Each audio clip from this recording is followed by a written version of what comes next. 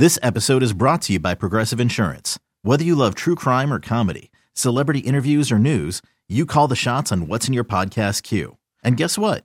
Now you can call them on your auto insurance too with the Name Your Price tool from Progressive. It works just the way it sounds. You tell Progressive how much you want to pay for car insurance, and they'll show you coverage options that fit your budget. Get your quote today at Progressive.com to join the over 28 million drivers who trust Progressive. Progressive Casualty Insurance Company and Affiliates. Price and coverage match limited by state law. To the Harbor One hotline we go to break down what happened at the Garden last night and moving forward against the Miami Heat. Gary Washburn covers the NBA and the Celtics for the Boston Globe, and he's with us on the Harbor One hotline. Gary, are you a tequila guy? Fauria and I went off the exit ramp a moment ago on tequilas. And if so, when will the Gary Washburn tequila brand be debuting if you are a tequila guy? Not really a tequila guy. Like, I'll take a shot when it's a bunch of people or someone brings up, but I am not like the first to suggest tequila shots. So I would not be the guy to open up my own tequila brand. Have you, did you by any chance taste Wick Grossbeck's Sincoro tequila? You ever tasted that? Yeah, I think I did. It's pretty good. Yeah, I think I did a few years ago when it first hit the market. Or was like it being introduced, yeah. Well, yeah. Hopefully when they win the championship, there'll be bottles for the media folks to take on the way out the door. Might as well. If Kevin Hart is promoting it and cracking back at Jason Tatum, why shouldn't Wick do the same thing? And Gary, let's just start right there. I know Doc Rivers said the only guy that he has ever seen who had a performance like Jason Tatum did is one that happened right in front of him with LeBron James in the Boston Garden years ago. You've seen a lot of basketball, Gary. Where do you put Tatum's performance from last night? Yeah, it's up there with one of the top 5 or 10, just given the moment. Game 7, everything's on the line. And him just starting, he was just steady from the beginning. 11 points in the first quarter, 14 in the second. So he started off fast and kind of continued. There was not like a 30-point quarter or just a stretch where he was dominant. He was dominant the entire game. He put pressure on Philadelphia's defense, and then he went to the rim, got a couple of early layups and dunks, and the three-pointers started going down. Then that opened up the driving lane, so all of a sudden he was unstoppable. So just a tremendous effort from a guy who obviously had not been really good in this series besides the last 4 minutes of Game 6. But that 4 minutes saved the Celtics season, and then he takes them home with an amazing performance, 51 points. And we'll see what's in the future because I think he's going to need to be good in this Miami series. So, Gary, you know whose name we haven't mentioned at all today? Well, maybe once in passing, was Joe Mazzulla. How do you think he fared, in Game 7? I thought he did a solid job. I think he saved the series by going with the double big lineup and inserting Robert Williams back into the lineup and kind of going from a look from last season. I thought that changed the complexion of the series and that won the series for them. I thought he did fine. He's going to get out coached here and there because he's obviously the first year coach. He's coaching against, old fox, I call him, and Doc Rivers, who's been in hundreds of playoff games, and the same thing before, with Quinn Snyder. So this will be the same situation coming up, even worse, because Eric Spoelstra is is a brilliant coach. And so he's going to come up with all kinds of quirky defenses and plays to try to stop him. So I thought Mazzulla did a solid job. He responded. He didn't stick with he didn't get stubborn in his philosophies for too long. He was able to save the series with that adjustment, and we'll see what happens going forward. Gary, I know that the Celtics were rolling yesterday, but it felt like their offensive pace, not only were they getting into maybe some offensive sets quicker, but they were trying to get the ball up the floor, continued to be aggressive. Tatum went to the hole. Hell, I don't think he shot a three-pointer until late second quarter or something crazy like that. Jaylen Brown was aggressive as well. Is that got to be a bigger part of the moving forward, in your opinion, Gary, for the Celtics offense?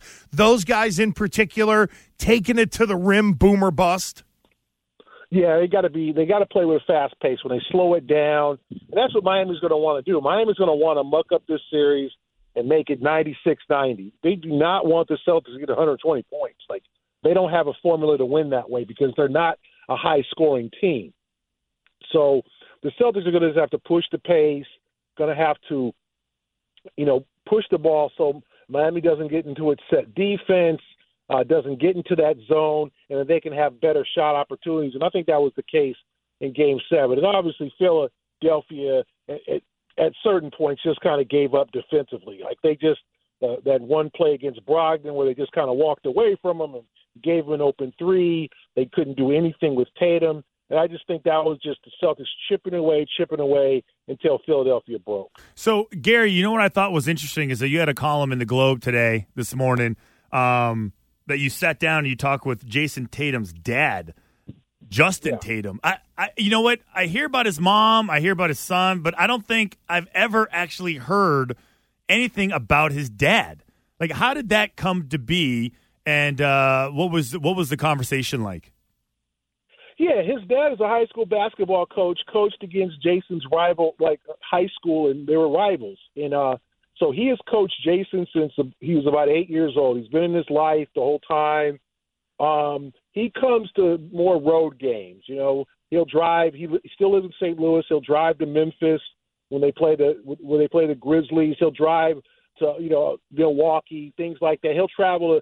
He's been to some road games during the playoffs. So he's kind of a guy who has kept a low profile during Jason's career, but they talk a lot, and they hang out. And Jason's got younger siblings from his dad, things like that. So I saw him and just asked him, I mean, what's it like to kind of watch your son, develop into this megastar and then put up 51 points on Mother's Day in a game that meant everything was on the table. And so he opened up, and he's definitely part of his life. He's not in Boston as much and doesn't have the higher profile, but Jason definitely has a strong relationship with his father. Yeah, because I guess the opposite of that would be Al Horford's dad, who was on every single camera shot after every timeout or every play that he does. There you see Al Horford's dad, like in a real jersey, looking like he could still play. Well, Tito played in the NBA. Yeah, he looked like he could still play. He's a former NBAer. You got to get him in. Yeah, no, Tito definitely looks like he's in great shape. He definitely looks like he can still give you 10 minutes in a game. And Jason's father played at St. Louis University. He played overseas, played with NBA player, former NBA player Larry Hughes. They're very close friends, and they played together in high school, and they won a state championship, and then played together at St. Louis University. And then Justin played some years overseas. So Jason comes from basketball roots. Gary Washburn of the Boston Globe here with Gresh and Fauria. I know folks here are thinking of turning the page and talking Miami, but we got to stop down for a second. Gary, you cover the NBA for the Globe nationally. How big a mess is it in Philadelphia this afternoon? Yeah, it's a lot going on. I don't think that they expected the second half no-show and to kind of throw in the towel. I think that's what's more stunning. I think they knew that coming back and winning a Game 7 in Boston would be a real challenge, but I think they felt like this team was up to it, at least to push the Celtics to the brink, to the final minutes. And I think the perception is now that they blew the series in Game 6. Like that fourth quarter of Game 6 where Jason Tatum got going and B didn't touch the ball, Harden could barely get the ball at the floor. That was kind of their downfall.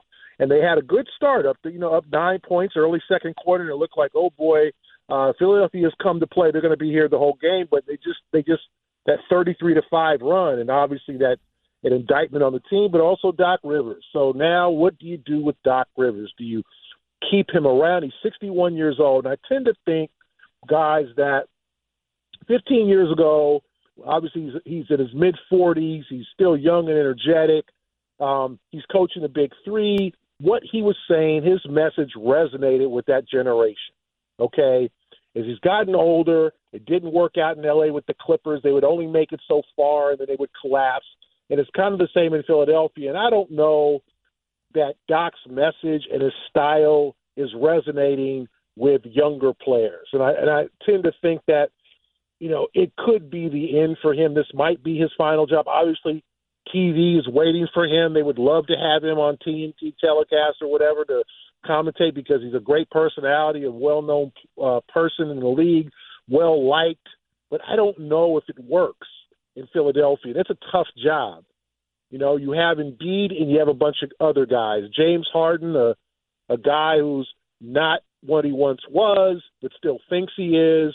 Tobias Harris, a very highly paid number 3 or number 4 guy who, just doesn't show up in big games, just doesn't see it. Although he had 19 points, he's leading scorer in Game 7, just doesn't have it. All-star salary, but not all-star game.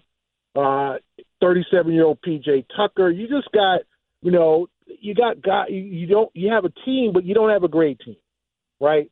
And I think the depth of the Celtics wore them out. I think in Doc, how much blame does he take? And as we've seen in the last week or so, Mike Budenholzer won a championship 2 years ago, fired. Monty Williams, loses a closeout game by 30 points at home, fired. So coaches will take the brunt of the criticism and the blame. And then what do they do with James Harden? Can you win a championship with Embiid? What kind of players do you need around Embiid? All these questions come up, and this is what, and in some cases, might have been asked in Boston if they had lost this series. Can Jason and Jalen play together? Can they win a championship? Now they have to worry about that. That's Philly's problem, and it's been Philly's problem for years. And the question is, how do you win a title with Embiid? What do you put around him, and what kind of coach does he need? So we're talking to Gary Washburn of the Boston Globe. Gary, now let's move on to the Celtics' next opponent being the Miami Heat. Jimmy Butler, Spoelstra, Pat Riley, you name it. They're an 8th seed, yet they've gone through the first 2 rounds. How dangerous, really, are the Miami Heat? Very dangerous in the sense of their style of play, their great coaching. They're playing fully confident now. They spent this season being uninterested in the regular season, injured most of the time, just stuff, going on in Miami, just not as engaged as they should be coming off a season where they're the number 1 seed and lost in Game 7 to the Celtics in the Eastern Conference Finals. So they finally got it together, and they're still not full. Victor Oladipo out, Tyler Hero out, but they've just managed to play kind of an ugly but cohesive style of basketball that's just gotten it done. I mean, they mucked it up, and Jimmy Butler was amazing in the Milwaukee series against the Knicks. They limited them defensively. The Knicks only really had one productive scoring player, and that was Jalen Brunson. So the Knicks couldn't score. So the Heat won every game 98-90, and that's the way they'll want to do this series. They will want to muck it up. Eric Spoelstra is going to throw all types of zone defenses, confusing blitzes, all of these situations to try to slow down Boston's offense and try to turn the game ugly. So I think they're a definite threat. And as you guys know, they have a couple of guys on their roster that have killed the Celtics in the past. Jimmy Butler, Kyle Lowry, and Bam Adebayo. All those guys have had success against the Celtics in the past. They're not afraid to play in the Garden. So I don't think it'll be – I would think it would not be a 7-game series, but to think that, they're just going to walk through and sweep Miami 4 games, easy, walk to the finals. No, do not think that. Yeah, even though the numbers will say Miami's an underdog, come on now. Like, we all know the drill. They've been to 3 Eastern Conference Finals in 4 years as well. That doesn't exactly fit an underdog tag, does it?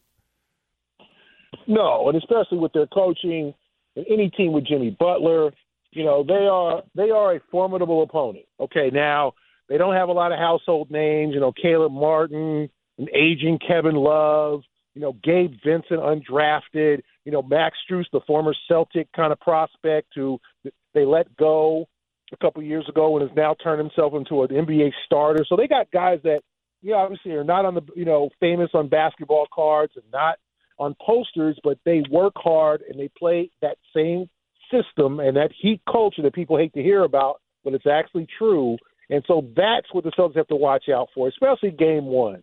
Don't waltz in, boasting off the victory over the 76ers, get punched in the mouth, and suddenly you're down in this series. Like, come out with a seriousness, take Game 1, try to get game 2 and then put Miami on its heels so you can take control of the series.